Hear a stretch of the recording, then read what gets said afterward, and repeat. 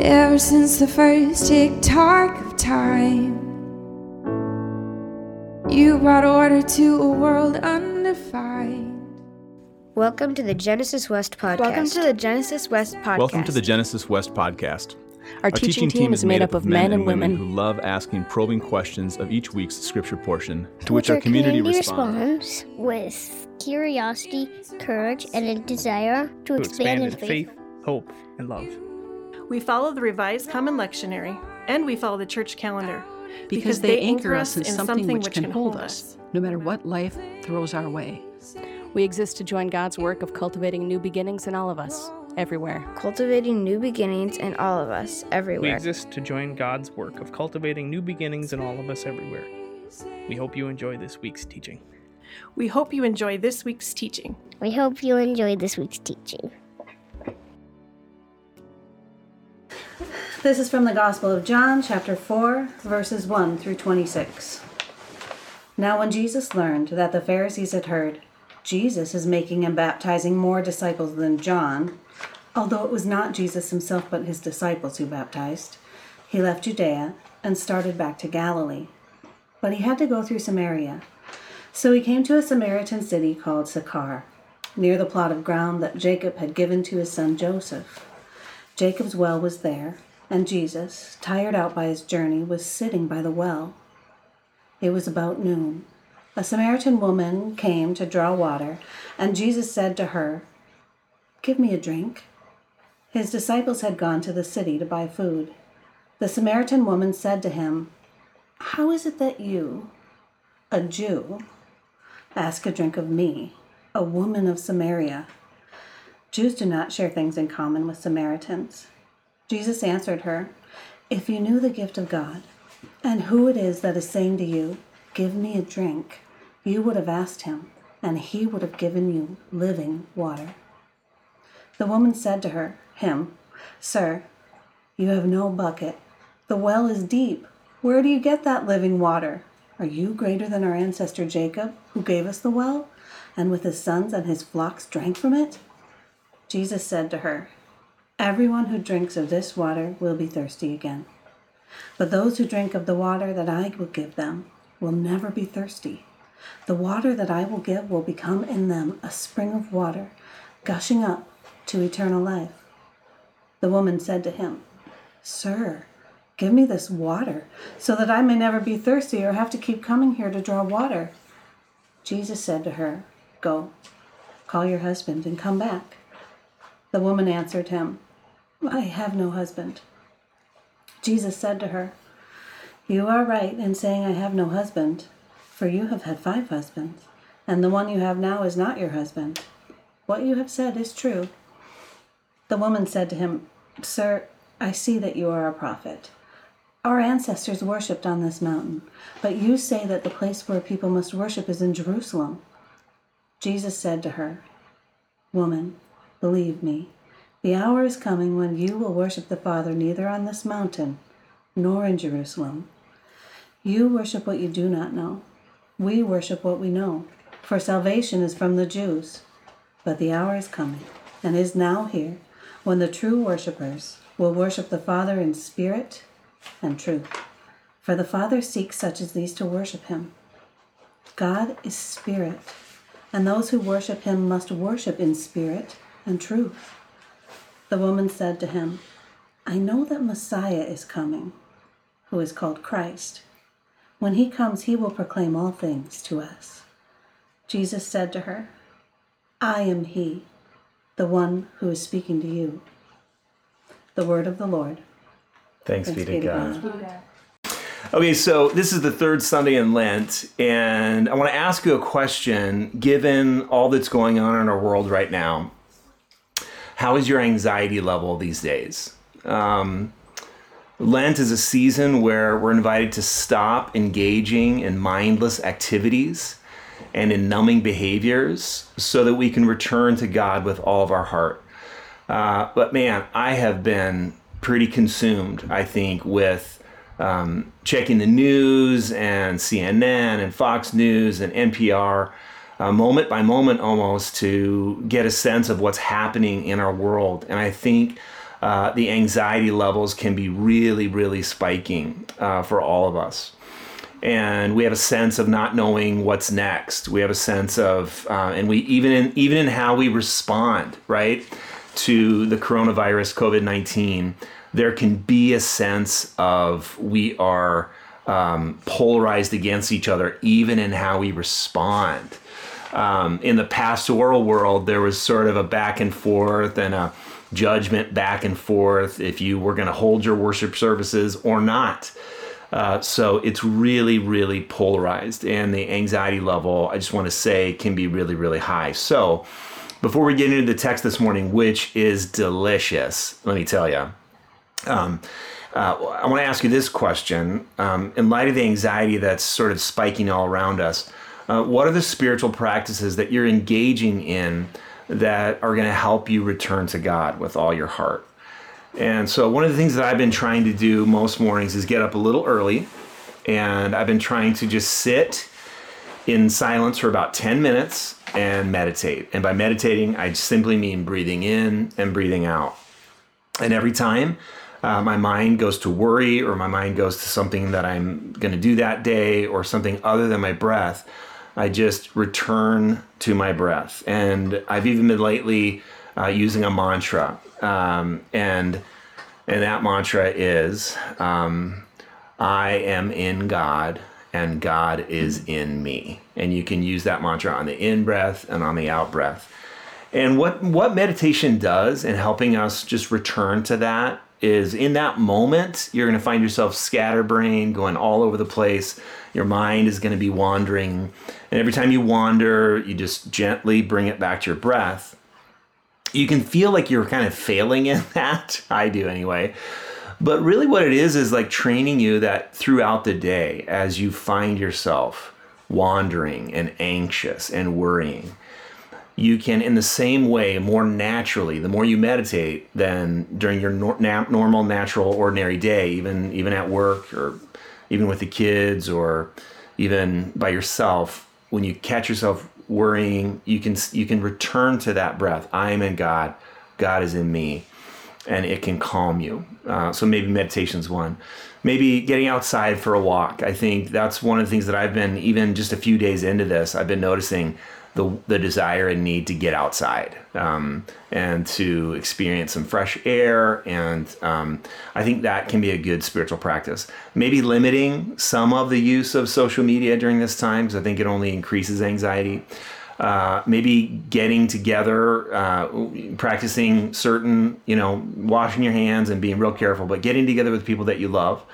And also using this practicing social distancing and washing your hands as a spiritual discipline, a Lenten discipline of entering into solidarity with people, right? Who aren't in the same place as you are, who you don't even know. This is a way to love God and love people every time you wash your hands, every time you practice social distancing, every time you start to feel like you're going a little crazy because of it. These can be your new Lenten disciplines of solidarity and love with God, with people, and with your own soul. Okay, so let's get into the text, shall we? It's beautiful. It's gorgeous. The Samaritan woman, Jesus, what he says to her is paradoxical. He uses metaphor and paradox again, just like last week with Nicodemus. And I've been wondering how we do all plays. And here's the thing, I thought I was going to be able to read the comments as they scroll up, but it's not scrolling up. And so I think it'd be really super awkward to sort of read it. So what I want you to do is you can do all plays with each other. You can see the comments. So I want you to put your comments in there. I'd like you to put your questions in there even. I really can't see them and stay engaged in what I'm trying to do here, but you can, and you can go back and forth. And I think that'll be really fun. So I'll actually shout out the all play questions, but I just won't be able to read them and interact with them real time. Okay, so normally I would be able to, but here we go.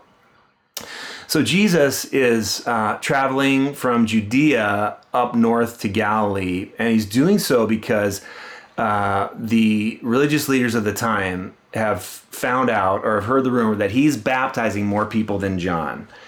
And then there's this parenthetical note. It's a rumor because actually Jesus isn't the one doing the baptizing. It's his disciples, but whatever.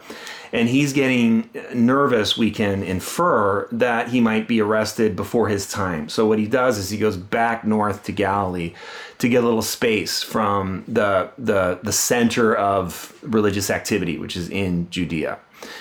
And many Jews would not pass through Samaria. So you have to go through Samaria. That's the most direct line from Judea to Galilee.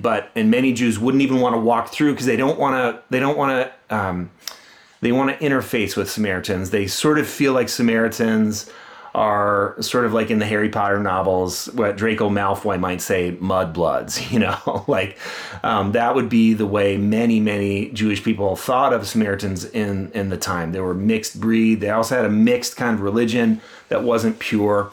And but Jesus, interestingly, goes right through Samaria, and he stops in a little town called Sychar.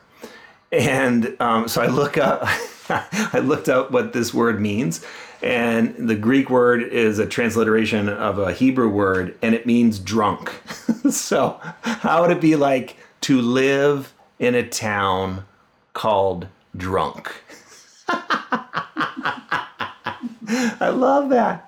I love that. Anyway, and what does it mean that Jesus stops there? I don't know. It says that the disciples went into town to get food, to buy food. Who knows? Maybe they also went into town to get some strong drink. Who knows? Maybe Sychar was a popular spring break site in the early 1st century. We don't know. But here's the story. I want to read it again, starting verse 7. I'll just read a few verses, but Jesus sits down at Jacob's Well, this very famous site that now is considered holy from Jews, Christians, and Muslims. In starting verse 7, a Samaritan woman came to draw water. Remember, Jesus was sitting there because he was tired, because he had walked all the way from Judea heading toward Galilee. And Jesus said to her, "Give me a drink." His disciples had gone to a city to buy food and or strong drink. The Samaritan woman said to him, "How is it that you, a Jew, ask a drink of me, a woman of Samaria?" Because Jews don't share things in common with Samaritans. And Jesus answered her, "If you knew the gift of God and who it is that is saying to you, 'Give me a drink,' then you would have asked him," meaning me, Jesus says, "and he would have given you living water." So here's the first all play question for you to wrestle with together, okay? What do you see emerging in the beginning of this conversation between Jesus and the unnamed Samaritan woman? What do you see emerging? And I think just like last week with the story about Nicodemus, one of the big challenges for those of us who've maybe heard this story a bunch of times is to get past our preconceived notions about what's happening here, is to be in the moment in the story, be in the beginning of the story as Jesus sees this woman. Like, picture it in your mind as Jesus sees this woman coming toward him, and then she sees him sitting there. Like, what must have been going through both of their minds, right? But he doesn't leave, and she doesn't stop coming. She comes all the way to the well. He doesn't leave. He sits there. And then he engages her in conversation. What do you see emerging? Like, what questions would you have for the original storyteller if you could ask those kinds of questions? Some of the questions that I would have is like, why? It seems like the woman may have like, why did she keep going? Like, that feels audacious to me. Like, I want to know more about her. Like, why? Of course, she needed water, so maybe that's the answer, but I think there's even something more there. And then I think it's so easy to get caught up. Like think about this woman. She's just doing what she does every single day. This is probably the 75th chore that she's done this day. Maybe there's kids at home. Maybe there's food that she's already made for the morning meal, for the midday meal. Maybe she's gotten ready for the evening meal. Maybe she's taking care of her parents. And one of her jobs is to go down to the well and get some water. So in the middle of the busyness and the ordinariness of your ordinary day, the mundaneness, and just the flow of normal life, it's so easy right? It's so easy for that routine. Driving to work, getting your coffee, stopping by Caribou, checking your email, responding to your supervisor, getting a text from your kids, getting a text from your roommate, solving a problem, all these different things that seem so mundane. That flow of life can keep you skimming on top of the surface of your life so that you'll never quite dip into the depths where maybe there's a sense of loneliness in your life. Maybe there's a sense that life isn't all that it should be, but staying in the flow of life, in your mundane duties, getting water, makes you even not able to recognize interruptions that could come that invite you to stop and then plunge a little deeper to meet God where God can be found, which I think is when we stop long enough to let things like settle down in the depths of where God is. This modern mystic named Jim Finley has said this thing to me. I've been listening to one of the podcasts that he's been doing called Turning to the Mystics. It's put out by the Center for Action and Contemplation, where Richard Rohr does his stuff. And he said this at least once in every episode of his podcast. He said this: that which is essential is never gonna like burst in on you. That which is essential is never going to impose itself. But that which is non-essential is always imposing itself. So what does it mean in the middle of your mundane life, when you're getting the water, filling up your car for gas, dropping your kid off at school, answering the 50th email for that day, getting ready for dinner, cleaning the house, resolving a conflict? What does it mean to keep your eyes open for an interruption that might take you down into the depths where God might be found? Because I think if we're lucky, something or someone will surprise us and interrupt us, interrupt that momentum in such a way that we're invited to slow down and pay attention to what's brewing beneath the surface, which is where God longs to meet with us, right? It might be a sunset. It might be a few days ago. For me, it was my dog we have this dog. She's 9 months old, a puppy still, and she was barking like crazy early in the morning. So I was getting nervous because I didn't want her to wake up people. She was barking. So finally I went out to the deck to check it out. And she saw what was out there in the backyard were 6 deer. And she was barking at those deer. And I noticed it. And I was like, oh. And so I said to one of my sons, hey, get over here and check out. There's these deer. And all of a sudden, what was getting ready for the day, getting breakfast on the table, unloading the dishwasher, turned into this interruption where I could stop and see something that was inviting me deeper. And it was magical. Maybe a good question can do that too. Have you ever had that where someone's good question, someone like you maybe you're just saying something and you're just saying a lot of things, and then a good question makes you stop and pay attention to what you just said on the feeling level. You know what I mean by that? Like, oh my, I almost skimmed over what I just said and it was really intense, but someone had the attentiveness and the attunement to stop and say like, oh my goodness, like, did you hear what you just said? What does that even mean? I want to hear more about that. And I think that's what Jesus is doing for this Samaritan woman. And I think here's how you got to climb out of what you've always thought about this story. I think that his presence at the well was a really good interruption in her mundane life activity.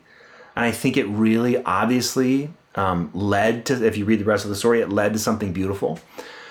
But I also think that her presence, think about this, her presence with him interrupted his mundane. I mean, he was traveling from Judea to Galilee. He was tired. He's probably hungry. The disciples, he was alone. The disciples went off to get some food. He's sitting there. He's thirsty. He's hungry. maybe he's irritable. You know, he was a human being, so, and maybe, you know, many times the disciples were kind of idiots.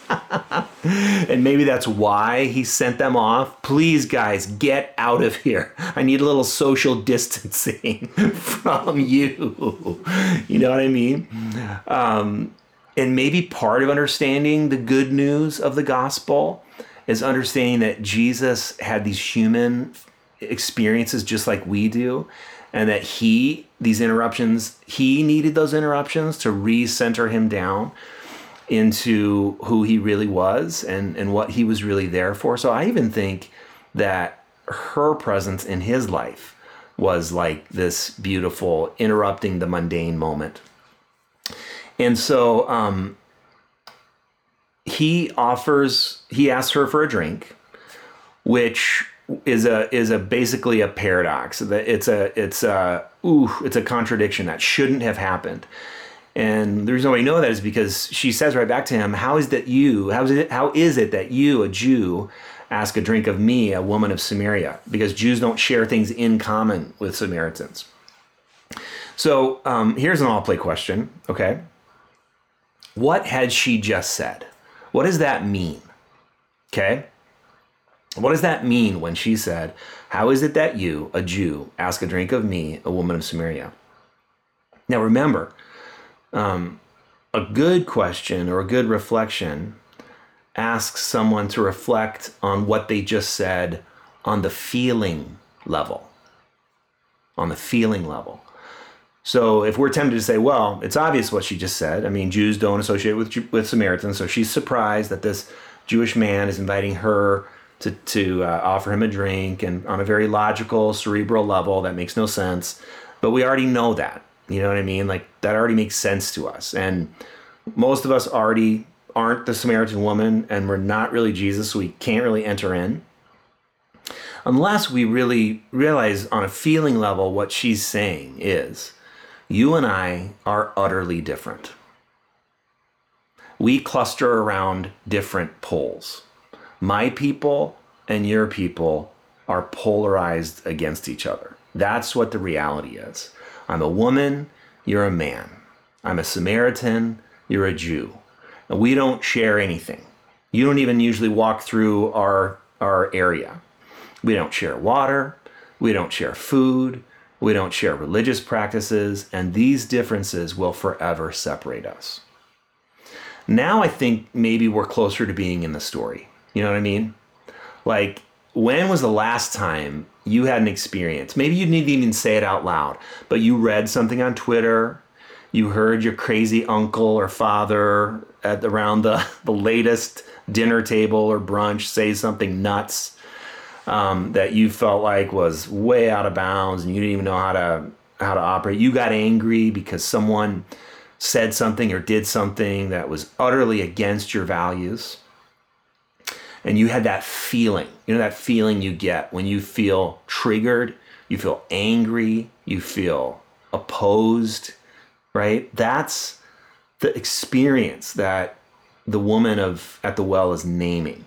Now, we don't know if she's feeling that, but she's naming. So now we can get in the story. If you've ever felt like you were clustered around one pole and you come into contact with someone who's clustered around the opposite and opposing pole, then there's this experience, right? And it feels ugly. So Jesus responded, I think, with a question and a statement that got her to reflect on what she just said, but at the feeling level. So listen to what he said. He said, if you knew the gift of God and who it is that is saying to you, give me a drink, then you would have asked him and he would have given you living water. And I wonder if that first part of that phrase, like, if you knew the gift of God. Because I think gifts have a way of transcending poles, Gifts have a way of surprising us, of of allowing us to enter into a delightful kind of experience where now it's not about what you believe and what I believe. Now, like, do you believe in a gift? Like, thank you for these tickets to the Broadway musical Hamilton. Now I just need to check and see if I believe in this gift. That's silly. That's ridiculous. If you believe in the gift, I think Jesus tried to reframe, like, wait a minute, like, you can say you and I are totally different, but at the same time, here I am and here you are, and I'm offering you something. And if you knew who I was, then you would understand something totally different about me. And the gospel is paradoxical in the sense that anytime you think 1 + 1 = 2, that you've figured it out, if you say this prayer or if you belong to this religious group, then you're in, 1 + 1 = 2. That would be the logical linear way to understand what Jesus might have been talking about. But when you realize, like, here's someone that's utterly and totally different, for real, woman, man, Jew, Samaritan, and Jesus is offering her life, living water, that metaphor, whatever that means, then that would bring her to a dead end of her logical linear thought, and it would invite her to consider something else and have a much more robust conversation, right? And so I see this movement, like, there's first a knowing deep in your bones, more than a head knowing, but that experience when you see that sunset, when you see those deer, when you experience a hug from a friend, and there's that knowing that there's more in this world than just being polarized against each other. There's more in this world than bad news. There's more on this world than how you did or how you didn't do on your latest test or on your job. That there's a connection at the cellular level brought to us by God that is so transcendent that it is it can't be contained in dualistic categories of in versus out, you versus me, Jew versus Samaritan. And it reminds me of that passage we find way later in the New Testament when Paul writes, there is now, therefore, neither Jew nor Greek, slave nor free, male nor female, we're all one in Christ. And this is the first knowing. So there's first this knowing, if you knew the gift of God. And then there is an asking, okay? Then you would have asked him, Jesus says, and he would have given you living water. And then there's a receiving. He would have given you living water. So what does it mean to enter into a kind of life that rejects the dualistic polarities that we want to put each other in? I am a Democrat. You are a Republican. You are a progressive. I am a conservative. I voted for this person. You voted for that person. I did the right thing. You did the wrong thing. To transcend those categories and to start moving toward those deep, deep knowing that there is a love in this universe that's holding us all together. And I think that's why we need these moments where we are taken out of our mundane, ordinary existence, the logical, linear mind, do the email, do the laundry, do the next thing, cross off the next thing on the list, so that we can dip down into the depths where we can be asked the question of, do you know love at a cellular level, right? My answer to that is probably, I don't know, because I'm too busy trying to get everything done. But I think when you experience those kinds of knowings, not head knowing, but deep, deep soul knowings, that this Samaritan woman was starting, if you read the rest of the story, she's starting to get it, like, oh my goodness. And then there's an asking for, and then there's a receiving.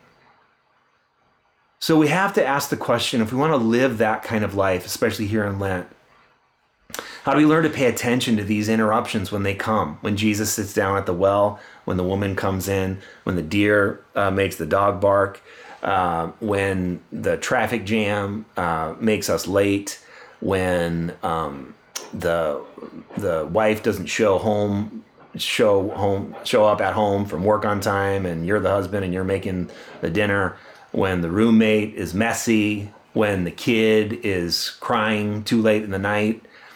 How do we learn to pay attention to these interruptions? And how do we learn to stop long enough to sink down beneath the surface? over which we are skimming, and really pay attention to God, who longs to meet us in those depths.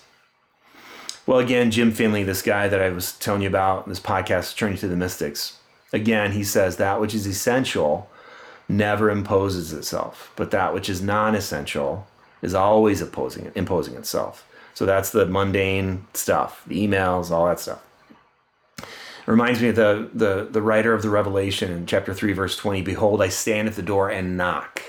Love waits, love knocks, love does never barges in.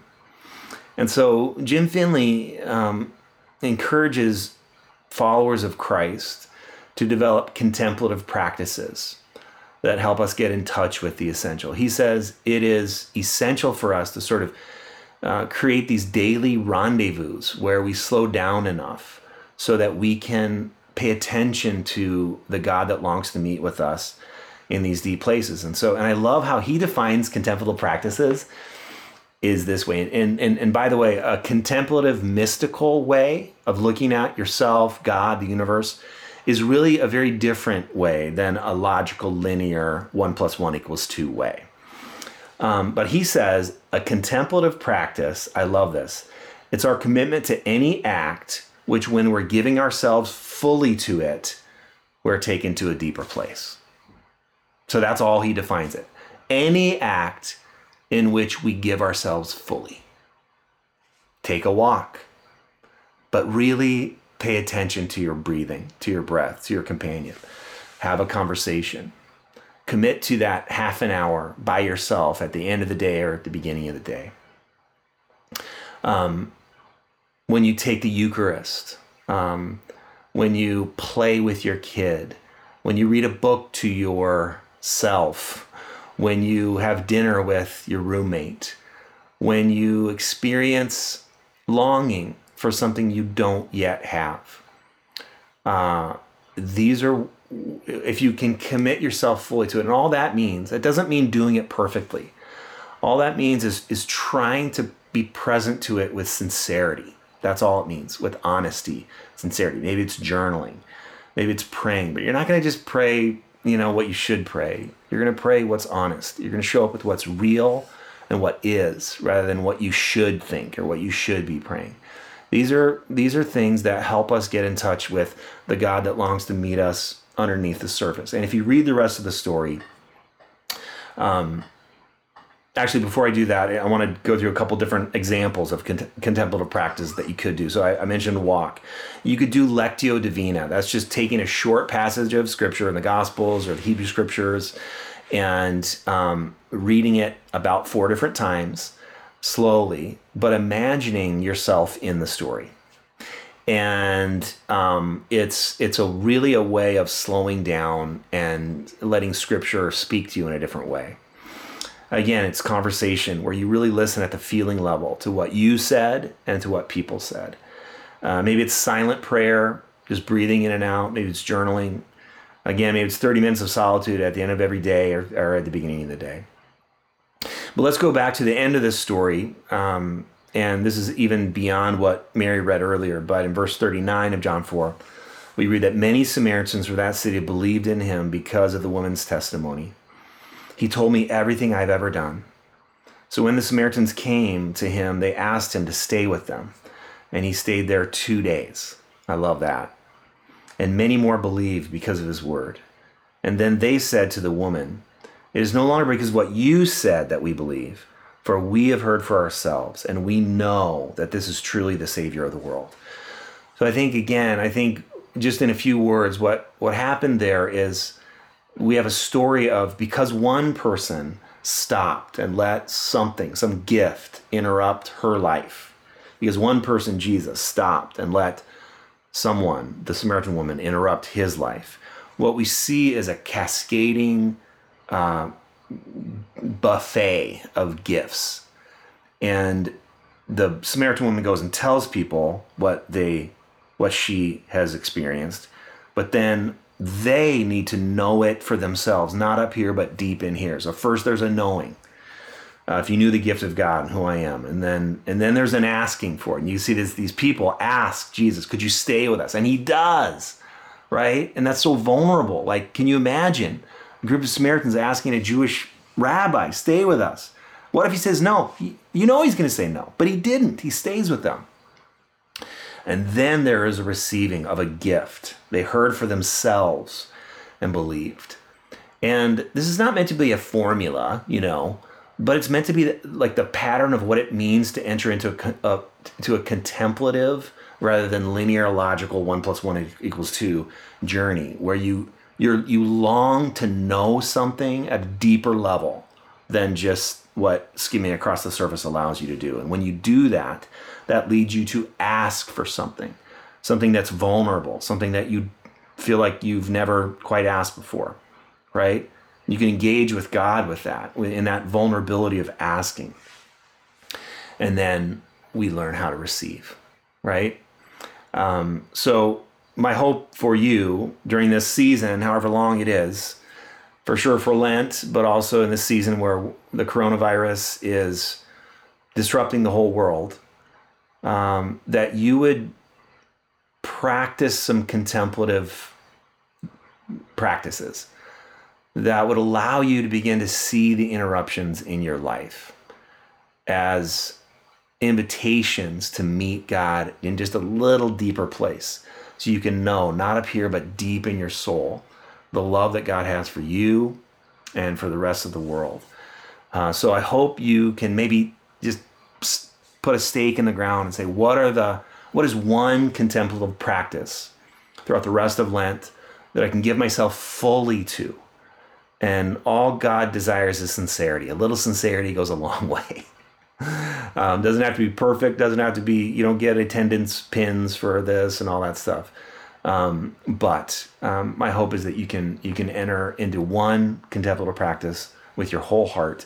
And my hope is then you can meet God where you're at. Amen. Endings are a place where life is remade. Thank you for listening to the Genesis West podcast. If you find yourself nearby on Sunday, we'd love for you to join us for worship. We meet at Elam Church Center in Robbinsdale, Minnesota. If you have any questions or would like to connect with us, please visit us at www.genesiscov.org.